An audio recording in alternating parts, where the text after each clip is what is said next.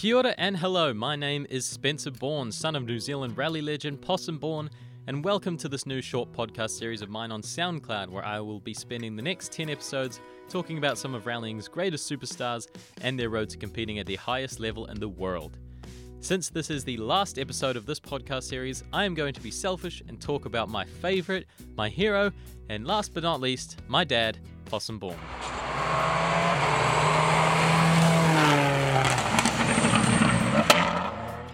Possum was born on the 13th of April 1956 in Pukekohe, New Zealand, into a farming family.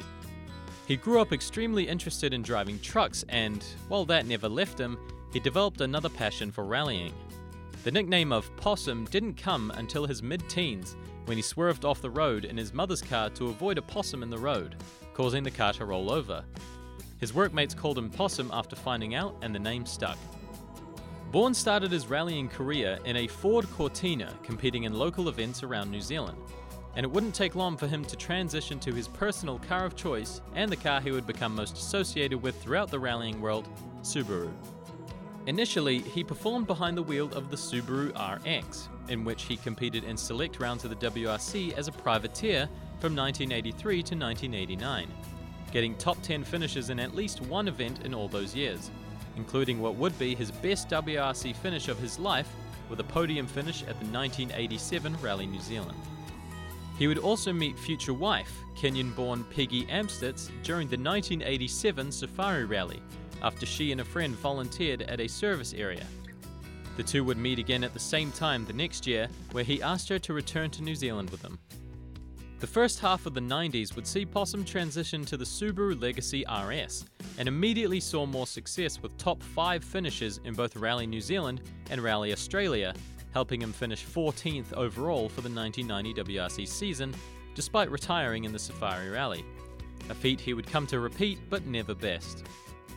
1991 would see Possum achieve his first championship win at that year's New Zealand Rally Championship. In 1992, Possum would finish 6th overall at Rally Australia and go on to take a 3rd place overall at the Asia Pacific Rally Championship, his first podium in an international championship.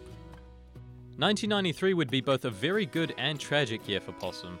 He finished 6th outright at that year's Rally New Zealand and had a points lead in the Asia Pacific Rally Championship over the likes of teammate Colin McRae and Juha Kankkunen. But during that year's Rally Australia, Possum would crash during one of the first stage stages and would result in the death of longtime co-driver and best friend Roger Freeth. After the accident, Possum almost quit rallying, but after receiving undying support from the widowed wife of Roger, as well as friends and family, he returned to the seat of a Subaru. But from that moment on, any car he drove had the number plate ROJ as a tribute to his best friend's life.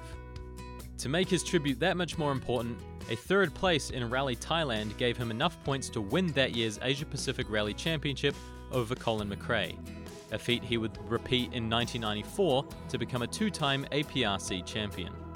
In 1995, Possum made the switch to the car he would become most well known with, the Subaru Impreza WRX.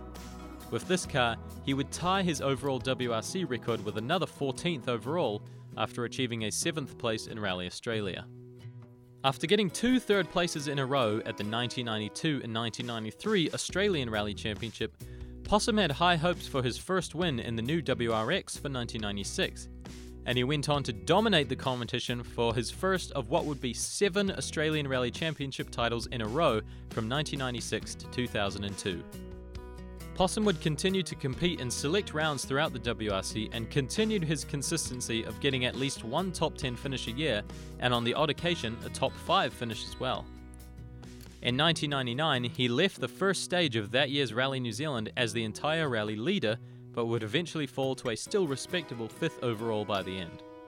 In 1998, the first annual Race to the Sky Hill Climb event was held in Queenstown, New Zealand, an event that was to become Possum's favourite. He consistently achieved podium finishes from 1998 to 2000, but would finally win the event in 2001 and become one of his most beloved victories of his career. Possum continued to compete in select rounds of the WRC, the Asia Pacific Rally Championship, and the Australian Rally Championship, but in 2003 he finally achieved his dream of competing competitively in the WRC. The 2003 season was to be in the PWRC division, but had high hopes of joining the big leagues after a strong season's showing. He competed in the first round in Rally Sweden and took home a provisional third place, but a road section penalty saw him fall to fourth. Despite that, it was still a good omen for things to come. Unfortunately, he would retire in Rally New Zealand due to an engine failure, but he was confident that he could still fight for the lead. However, in between rounds was the 2003 Race to the Sky hill climb, and Possum excitedly prepared for the event by having a meeting with the owner of the ski resort at the top of the mountain, John Lee, who would prove to be the last person who ever spoke to him. On his way down the mountain, nearing the bottom, Possum came across a speeding driver going the other way, and as a result of poor reflexes, crashed into Possum, sending both the cars rolling briefly down the mountainside.